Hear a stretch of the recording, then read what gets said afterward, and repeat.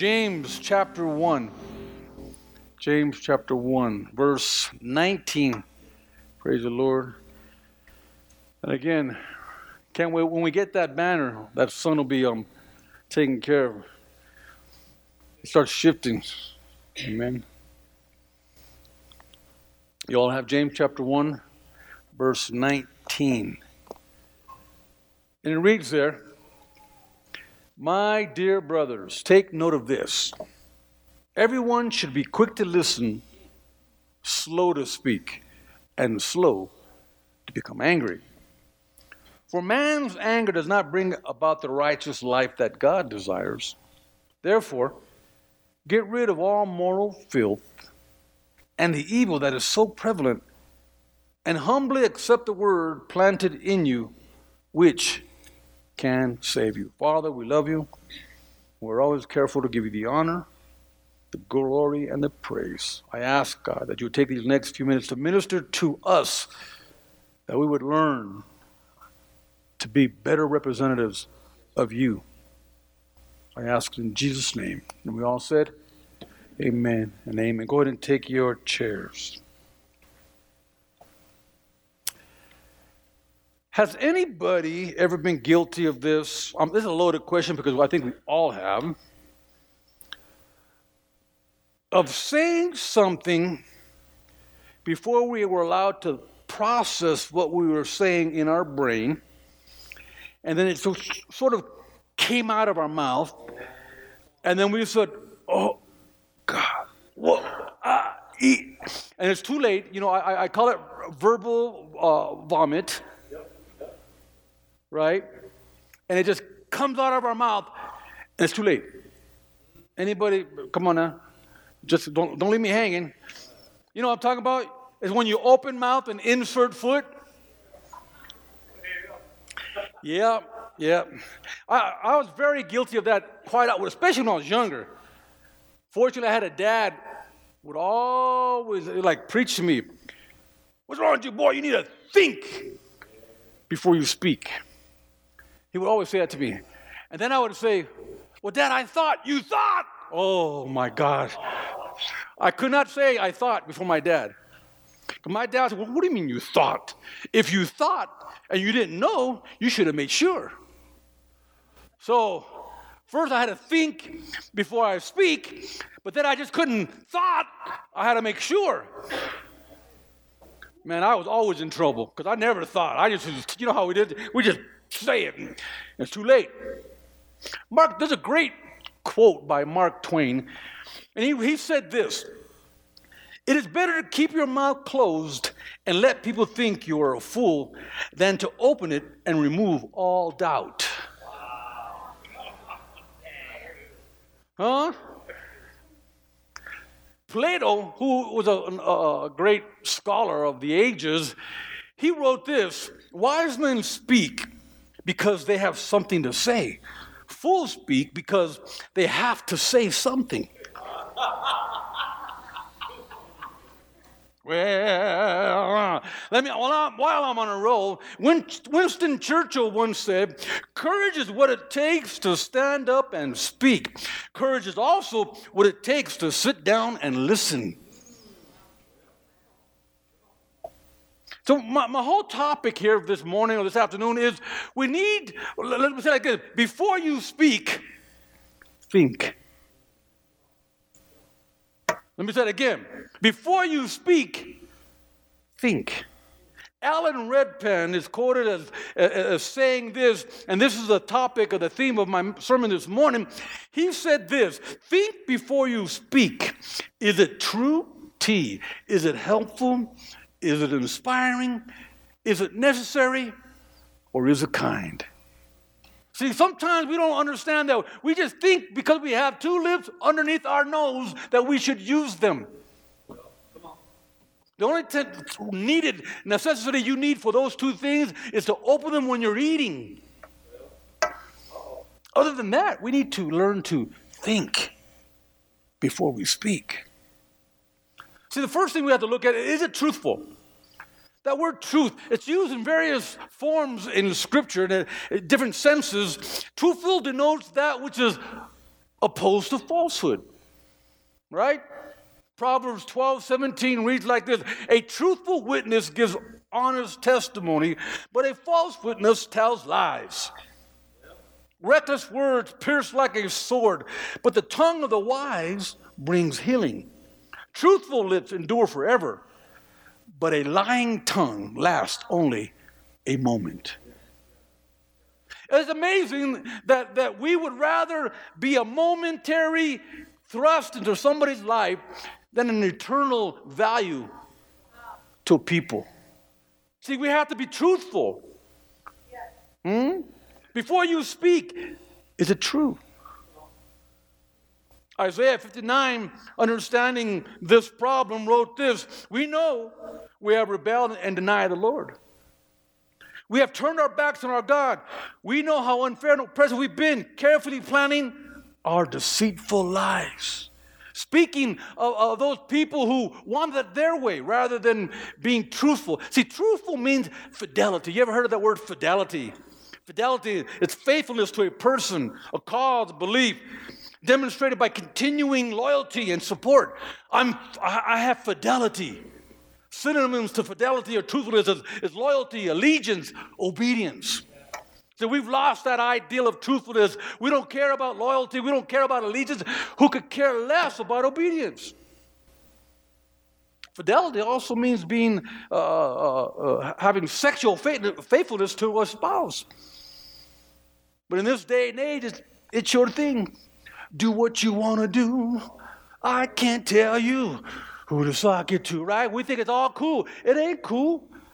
That kind of language, that kind of ideal, all it does is get you diseases that even penicillin can't cure. Yeah. Deceitful lives. See, the doctrine of Christ is called the truth of the gospel. Right? And we need to live in the truth of the gospel. When the Apostle Paul spoke of truth, he was addressing a pressing issue that was hurting in the church. And he's talking to Timothy. And he said, look, we have a problem in the church. He wasn't talking about the world. He wasn't talking about, because we know the world has a problem. But the problem is not so much the world. That's why we're here. We're here because we have the solution to the problem. But when the problem of the world creeps into the church, then we have a problem. Well, Paul is talking to the pastor there, Timothy, in 2 Timothy chapter 3, verse 1 through 5. Very interesting. He said, you know this, Timothy, that in the last days there will be difficult times where people will love only themselves and their money.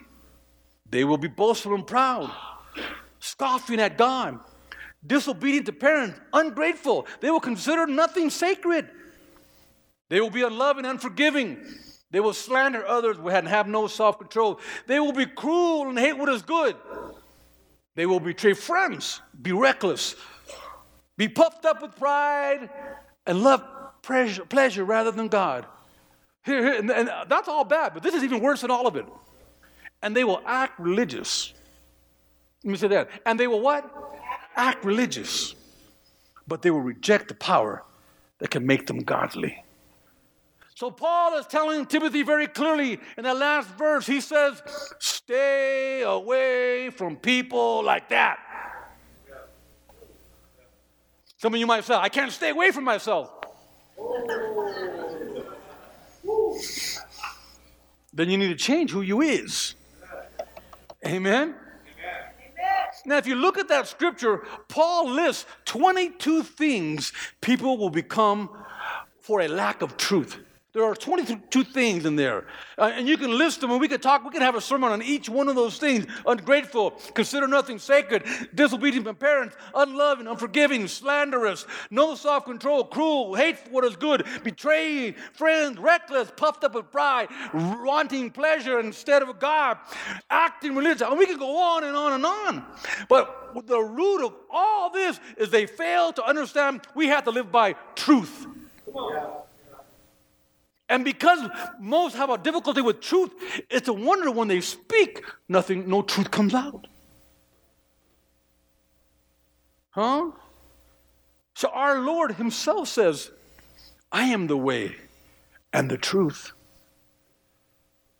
Scripture declares we either stay away from people like that, or we hang with them, or we follow the truth. So that's your choice. We all have to make that profound choice. What do we want to follow? Right?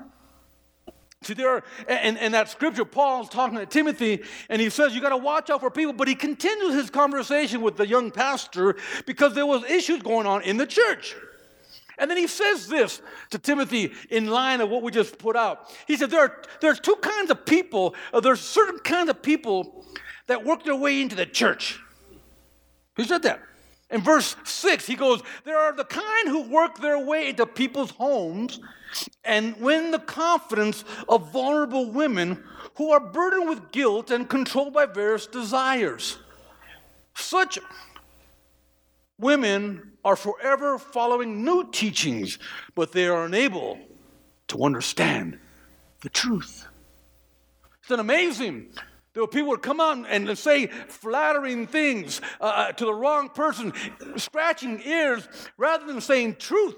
And because this world, us in general, we're so burdened with guilt, sometimes because of our guilt and what we know we shouldn't be doing, but we're doing it anyway. When people come in with flowery words, they sneak in and deceive people.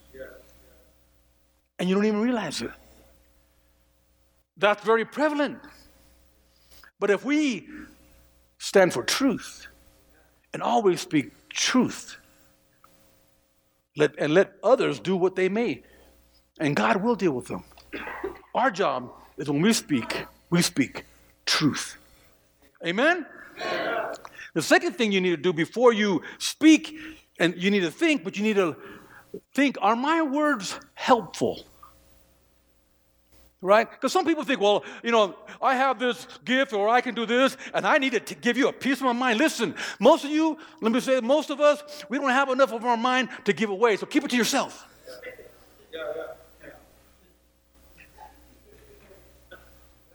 Because some people say, well, I got to give you a piece of my mind. You can't afford to give it. You need to keep all you can, you need all you can have, right? Amen? We have to think, when we say something, is it helpful? Just because, it's true, I know what they do, but is it helpful? So you can't, just because it's true, look, if you're ugly, it's not my job to say, hey, you ugly, because that is not helpful, is it? No, it's not helpful just because it's true. No. Is it helpful? So you have to combine truthful with what? Helpful. So I think we all can agree from time to time that we need help. Amen? We need help. So the Lord recognized our plight, and He gave us help when we needed it. In 1 Corinthians 12:28, He's building the church, and He says this, in the church of God, He has appointed, first of all, apostles, prophets, teachers, workers of miracles, and those having gifts of healing, and those able to help. Right? We need to be people who are helpful, not hurtful. That's right. Helpful. Amen. That word help, besides its ordinary significance of assistance in general, we find a lot of passages in the New Testament in the Greek, which is more of a technical application that we miss it. The word helps. It is a nautical apparatus. Help in the Greek. This is where they get it. And it's a nautical apparatus for securing a vessel when leaking. So they have to secure the vessel by means of rope or chain. And sometimes we don't understand it because vessels in those days were made out of wood, normally by plank. And they were planked together, and they were put together, and they were sealed with pitch. But when the storm came, the pitch and the plank would begin to separate. And so in order to help the ship survive a storm, they would take ropes or chains and wrap them around the boat like this, right? That was called help. See, we have to be people who help during the storm. Not, I told you so, I hope you drowned. Help. See, this type of help, brother, is most needed in the emergency of a storm. We're in this world, and this world is often a storm, is it not? Sometimes, we have relation problems, we have business problems, we have family problems, we have things going on, right? Bills that keep coming week in, week after week, month after month. We all need help, and sometimes we're in a storm, and we don't need somebody to say, I told you so, and get on you. Sometimes we just need somebody to wrap a rope around us to keep us together. Say, it's going to be okay. I'm here to help you. I'm here to help you. I'm here to help you. I want to help you. See, Paul understood this. When he was sharing this, he wasn't just talking out the side of his neck. He had a great experience when he was on the ship, and he was on his way to Tarsus, and he was in a ship when a storm hit. And in Acts 27, verse 14, we pick up the story. It says there, before very long, a wind of hurricane force called the Northeaster swept down from the island. The ship was caught by the storm and could not head into the wind, so we gave way to it. In other words, it was so hard, so tough, we just let go and let the wind, let the storm take it where it would. Verse 16, as we passed to the lee of a small island called Cauda, we were hardly able to make the lifeboat secure. When the men had hoisted it aboard, they passed ropes under the ship itself. They helped the ship in order to hold it together, fearing that they would run aground on the sandboard of Syrtis. They lowered the sea anchor and let the ship be driven along. Help. See, Paul understood that's the kind of help that we need as Christians. That's the kind of help that we need to survive in this world. Help. And listen, Victory Outreach, we're a place of help. Oh, we may not have it all together, and we maybe do some things wrong, and that's because I ain't perfect, right? You ain't perfect either. None of us are perfect. But I tell you what, we help people. Yeah. We help people with limited resources, maybe not the best education or the most well-trained staff, but listen, my friend, we help. And no one can talk about that. Because the most people that talk about us like in any kind of form, they ain't helping nobody but themselves. We help. See, when we think before we speak, we must realize that people need God. God's help. People need God's help. Not just our help, God's help. And that's different. Sometimes, one of my pet peeves is that place downtown where they feed everybody. Not that I don't want people being fed, I do. However, I want people being fed that want help. I don't want people just being fed because they're hungry. The Bible says that if you don't work, you don't eat. Right? The Bible says clearly. So when people want help, they want help, good, and then let's feed them. Because they want help. Some people don't want help. They just want to be fed. See, that's like Bentley. We got a new puppy. What's the guy's name again? Bo. He don't want help. He just want puppy food. Amen? So I got to train him, put a leash on him. Amen? We must realize that people need God's help, not necessarily our help. God's help. So everything we do has to be what? God motivated. Psalms 108, 12 reads like this: give us aid against the enemy, for the help of man is worthless.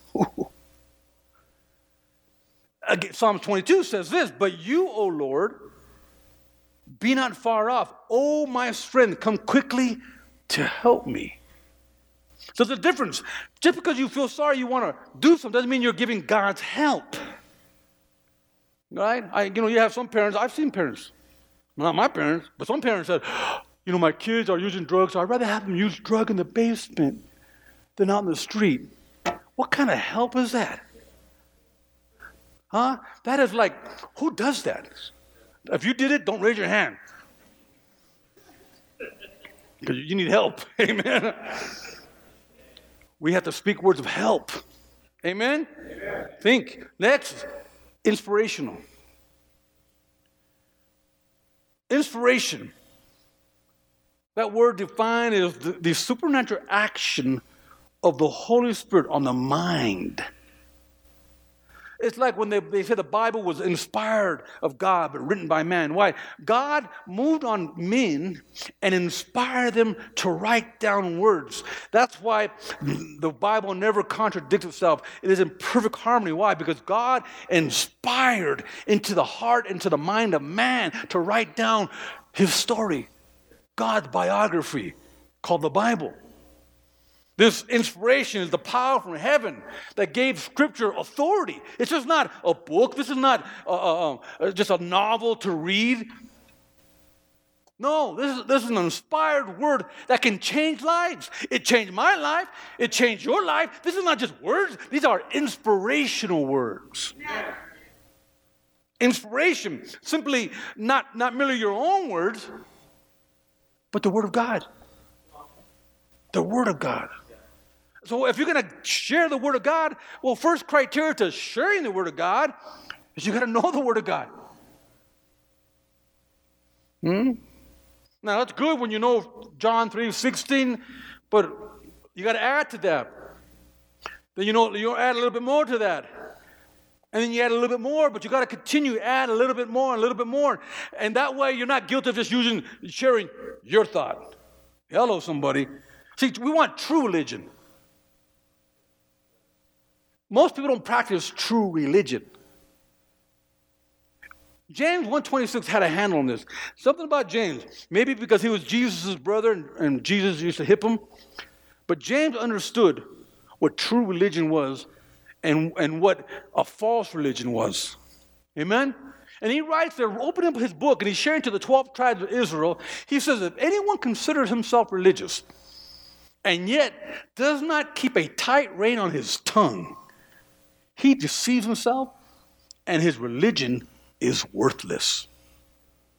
Now, notice that.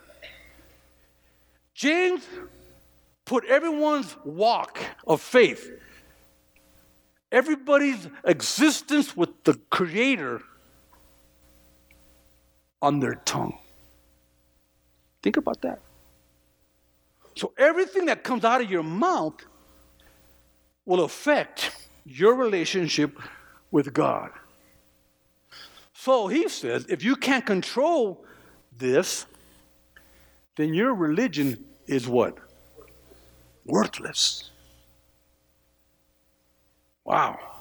So that would tell us, listen, we need to watch our tongue, and if we're going to speak, they need to be inspirational words. How we do it? We need inspirational words combined with our humanness. Okay? Because that's the best way. See, Jesus is infallible because he is the Word of God. But he's intelligible. When I say intelligible, I mean we can understand him because he lived among us. See, if Jesus never left heaven, was just in heaven and telling us how we should live on earth, we look at him like, yeah, right. What do you know? You've just been in heaven, right? But because he came down and he lived here, his words are intelligible. In other words, they make sense. Are you with me? So, we must study the Word, align them with our life, and then share inspirational stories. Why? Because my life is more intelligible to you than all the Scripture. Look, I got two masters. I got a double master's and an EDS. But that means diddly squat. That's a very academic word. Diddly squat. Right? Why? Because what's more important is, you know what? Check this out. I smoked dope. I OD'd for the first time in the 5th grade. I did heroin, PCP, LSD before I went into high school. And God delivered me and set me free and put my mind straight. Now dig this. People understand that more than the divinity of God and the humanity of man. Correct? So what am I saying? You have to take your life, understand God's word, and then tie them to what God's principle and share something inspirational. That will make a difference. Not all the head knowledge and all the Bible and the theology and all that stuff is good, but theology doesn't scare the devil. Theology never shook the devil up. No. What shakes the devil up is somebody who has a bona fide Holy Ghost experience with the Holy Spirit. They have an anointing, and they know when they walk into a room, the devil sees them, and the devil starts to shaking. Why? Because that's not theology, my friend. That is neology. We're not talking about some kind of thesis or topic that you read about in the Reader's Digest. We're talking about something that happened in your life where God delivered you, where God set you free. Yeah. That's what we're talking about. Inspirational. Oh, because they can take all kinds of stuff away from me, but they can't take away my experience with God. I know what God did for me. Oh, yes, I do. Huh? My mother was a witch. I've seen demonic oppression. I've seen spirits. I've witnessed spells being cast and come true. I've seen all that. But you know what? Nothing matches to the power. Nothing matches to the greatness of my God. None of it. None of it. Huh? See, the term scriptures means the Word of God. Scriptures have an authority that no other writings have. That's why they call them the oracles of God, divine utterances, inspirational words. Listen, my friend, inspirational words bring liberty. And where the Spirit of the Lord is, there is liberty. Inspirational words bring liberty. Liberty describes a point in time. Listen, because liberty don't mean I'm free at last. It's set free, willy, free. No, I'm not talking about that kind of liberty. Oh, I killed my number. I ain't talking about that either. No, that's not liberty. No, that's just getting rid of what you deserved. I'm talking about liberty. Liberty describes a point in time when your will becomes one with God's will. That's liberty. Why? Because nothing in this world matters to you. Venga que venga. I'm free at last. Free at last. Thank God I'm free at last. Why? Because I'm liberated. Nothing here holds me down. These things are not that important to me. What's important to me is my walk with God. What's important to me is my purpose with God. And everything else flows from that. Everything else from my relationship with wife, to my kids, to my church, to my ministry. Everything else flows from that. And when my will is right with His will, listen, my friend, I am liberated. That's what I'm talking about. See, when His Spirit acts in your spirit, you're liberated. Because your will, you've been transformed. Liberty causes your individual free play in the sphere of His inspiration. Korashata. That's why where the Lord's Spirit is, there's liberty. Yeah. Not with your spirit. People say, well, if I have more in the bank, I'll be free. No, you won't. If you have more in the bank, that money will own you. Every dead president will say, come here, boy. Because you will be its boy. So, next one. Necessary. Inspirational and isn't necessary. See, necessary is a tough one. I was sitting here and I go, thinking of the thinking strategies. That's what I'm calling the thinking strategies, right? Truthful, helpful, right? Inspirational, necessary. This is the hardest. Why? Because the idea of necessary is subjective. I like that word. Subject. You know what I mean by subjective? Subjective means it's based on personal opinion. It's subject to you. And that's what the problem. So here it is. Is it necessary? All that means, do you think it's necessary? The problem is, in a room like this, nobody thinks the same. Right? And if you're married, you know what I'm talking about. Two people in one room don't think the same. You say, how could two people cause so much problem? Easy, they got married. And one thinks it's necessary, the other one doesn't think it's necessary. Well, this one says it's necessary. No, it's not necessary. It is necessary. No, it's not necessary. In my opinion, your opinion. Right? I just described marriages. And here's the problem. See, the enemy of man's opinion, can I say that? Because man's opinion needs a good enemy. Because man's opinion is going to get you in trouble. Because, like I said, two people, they're going to have different opinions. So the enemy, are you ready for the enemy of God's opinion? Very simple. The enemy of man's opinion, rather, is God's word. That's it. Is it necessary? So, if you can say, what I have to say is necessary, why? Because this is God's purpose. Then say it. It's necessary. Or, if the popo asks you a question and you're under oath, you better say it. Why? Because it's necessary. And the Bible talks about that. All the other stuff is not necessary. I'm sorry, ladies, your opinion is not necessary. Men, vice versa, your opinion is not necessary. No, this is something that you want to say because you feel it's necessary, and that's the problem. Before you speak, is it really necessary? That's a hard one, huh? Because everybody's necessary is different.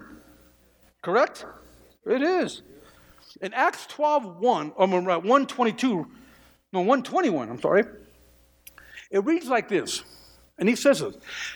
Therefore, it is necessary to choose one of the men who have been with us the whole time the Lord Jesus went out in and out among us, beginning from John the Baptist to the time when Jesus was taken up from us. For one of these must become a witness with us of his resurrection. So here he's saying, it's necessary. Why? Because this had to do with God's purpose. God's purpose. So, I'll use me and my wife. If my wife does something wrong, whatever, which is hard, she never does anything wrong. Well, if she does, and I say, okay, because in my mind, because I was very guilty of this, right? Dave knows. In my mind, I said, I got to tell her and show her. And in my mind, I said, it was necessary. Why? Because then we try to get holy. Because I'm trying to help her. I'm trying to enlighten her. And that may be true in my mind, but if it's not according to God's purpose, it's not really necessary. It's just something I want to do.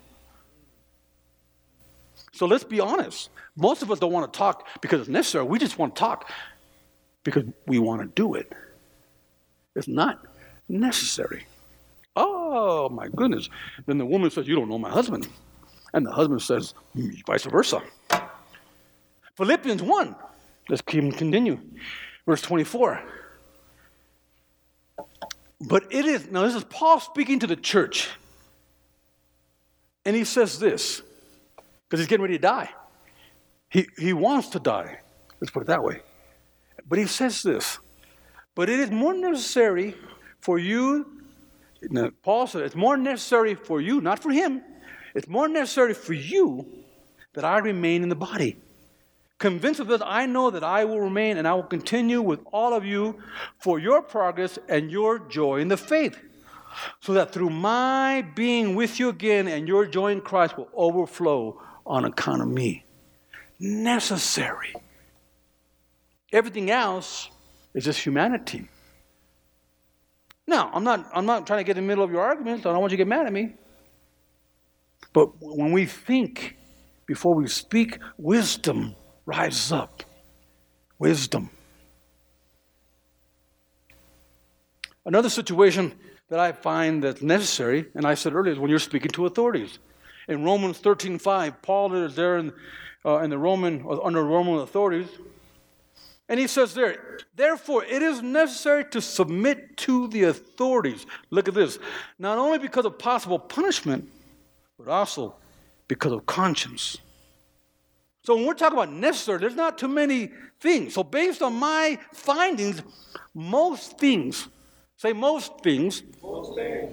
are not necessary.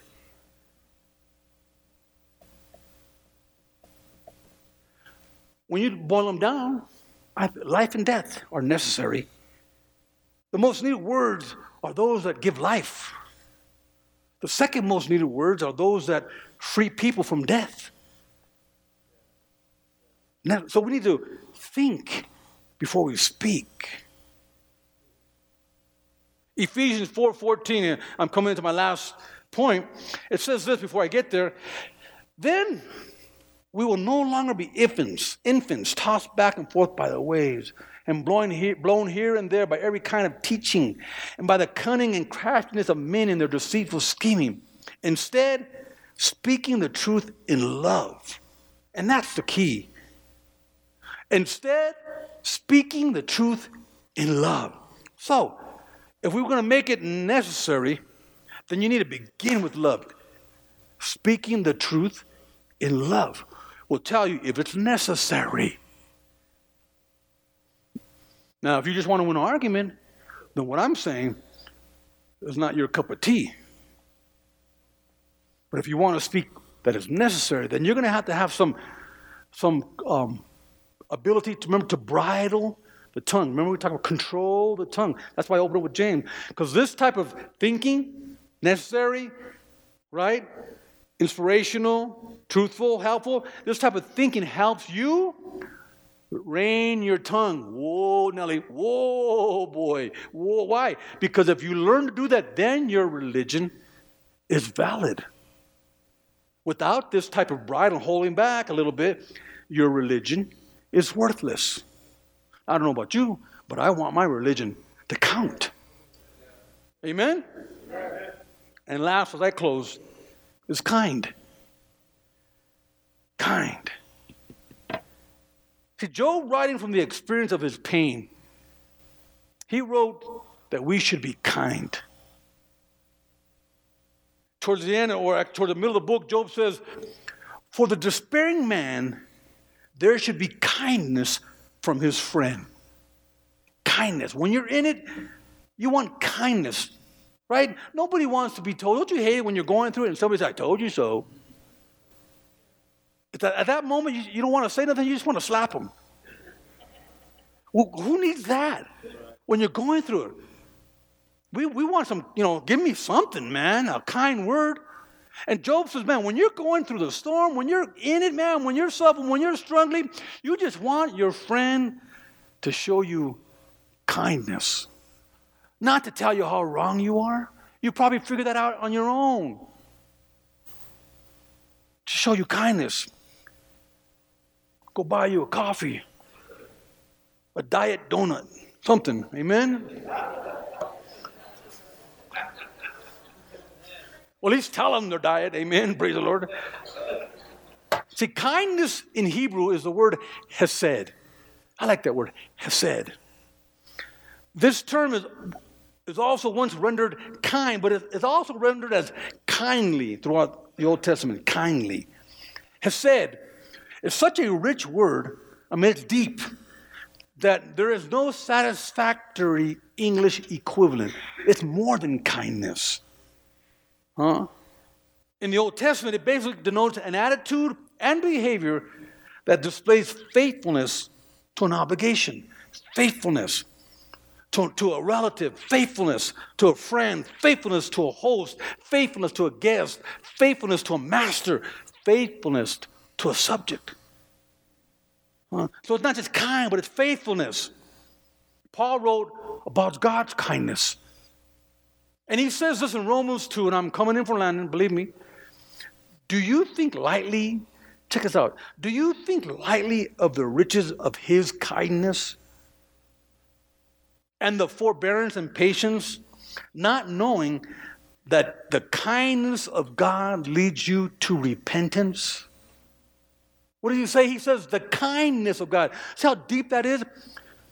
Although the Holy Spirit, we know the Holy Spirit leads you, but he leads you in such a fashion that is not intimidating, it's not frightening, it's not harsh, it's kindness. And what he's doing, his kindness is so great that it leads you to repentance and ultimately salvation and relationship with Jesus. Kindness. So when you talk to people, we have to be kind. Because listen, every time I talk to somebody, that's a soul. I don't care what the situation is, how much I've been burnt, how much they owe me, how much they lied to me. I don't care what they've done to me. My mind is the kindness of God, and this kindness is what could save their soul. So that's what I got. I got to operate from that type of platform. Not, God told me that you have this and you're a no good sinner and I'm here because I'm the prophet of God and I'm going to tell you and I'm going to correct you. That is not a prophet of God. That is a demonic spirit that has convinced you to be an idiot. Because God doesn't do that. God is kind. Amen. He may point out, even when he points out my flaw, he's kind to me. And he points it out, and he's so kind that I'm hurt that I've hurt him. And his kindness causes me to say, okay, I got to stop. Because I deserve hell, I deserve punishment. And what does he give me? Kindness. That motivates me to change. Not your harsh words or you saying that I told you, look, oh, that's what you deserve. That doesn't make people change. That makes people hate you. Kindness. Let us be kind. The concept became prominent in the history of Israel, particularly in relationship to a covenant. Ancient Israel would have covenants, and he shared it with the Arabian nations in this tradition in which family and tribal bonds had a primary importance. Right, and so because of these primary importance of the bonds, the term hesed was used to designate the behavior to fulfill that covenant. Hesed, kindness, faithfulness. And they would fulfill these obligations to the family and the tribal members in this important relationship. Why? Because they understood they had to be kind. I was trying to think of the name of the movie where the SEALs were trapped, and somebody's gonna tell me the name right now, and they were being chased by the Taliban. Huh?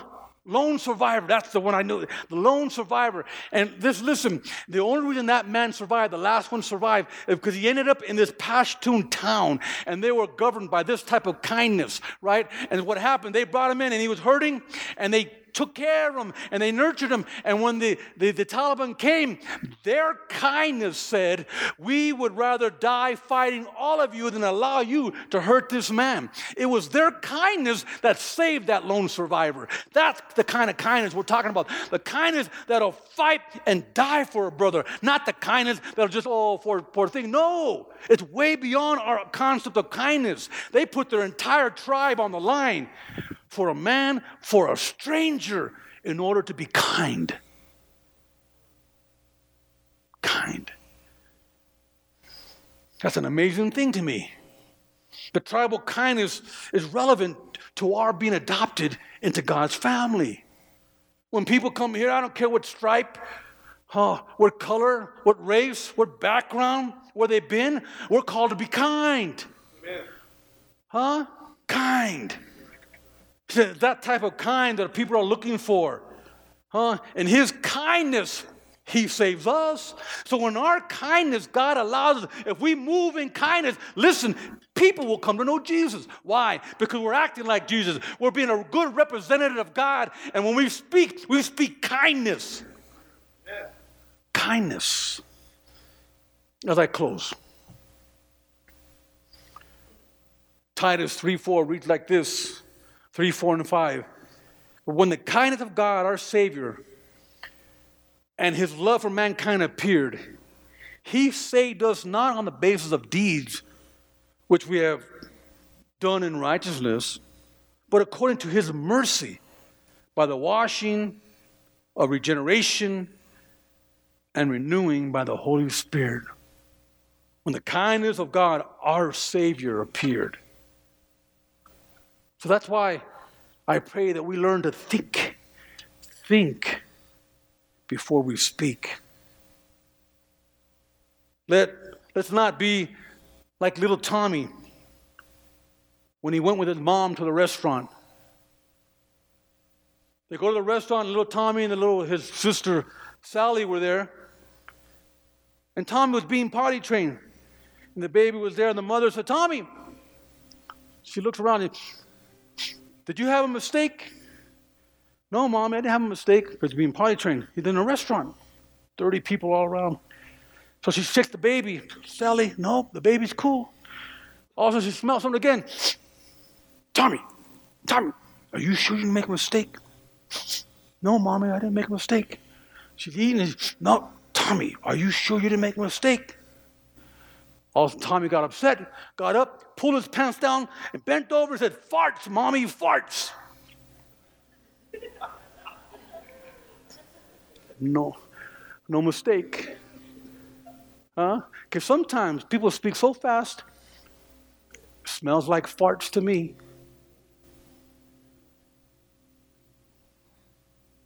Well, you didn't know I was going to end up with that one, huh? We can't be like that. Can't. It's better to go and walk away with things left not said than to share your opinion. Even if you are right. So what? You don't get a grade. You don't get a score because you're right. Is it truthful? Is it helpful? Does it inspire? Right? Is it necessary? Is it kind? So if you went through those little steps, we would say less.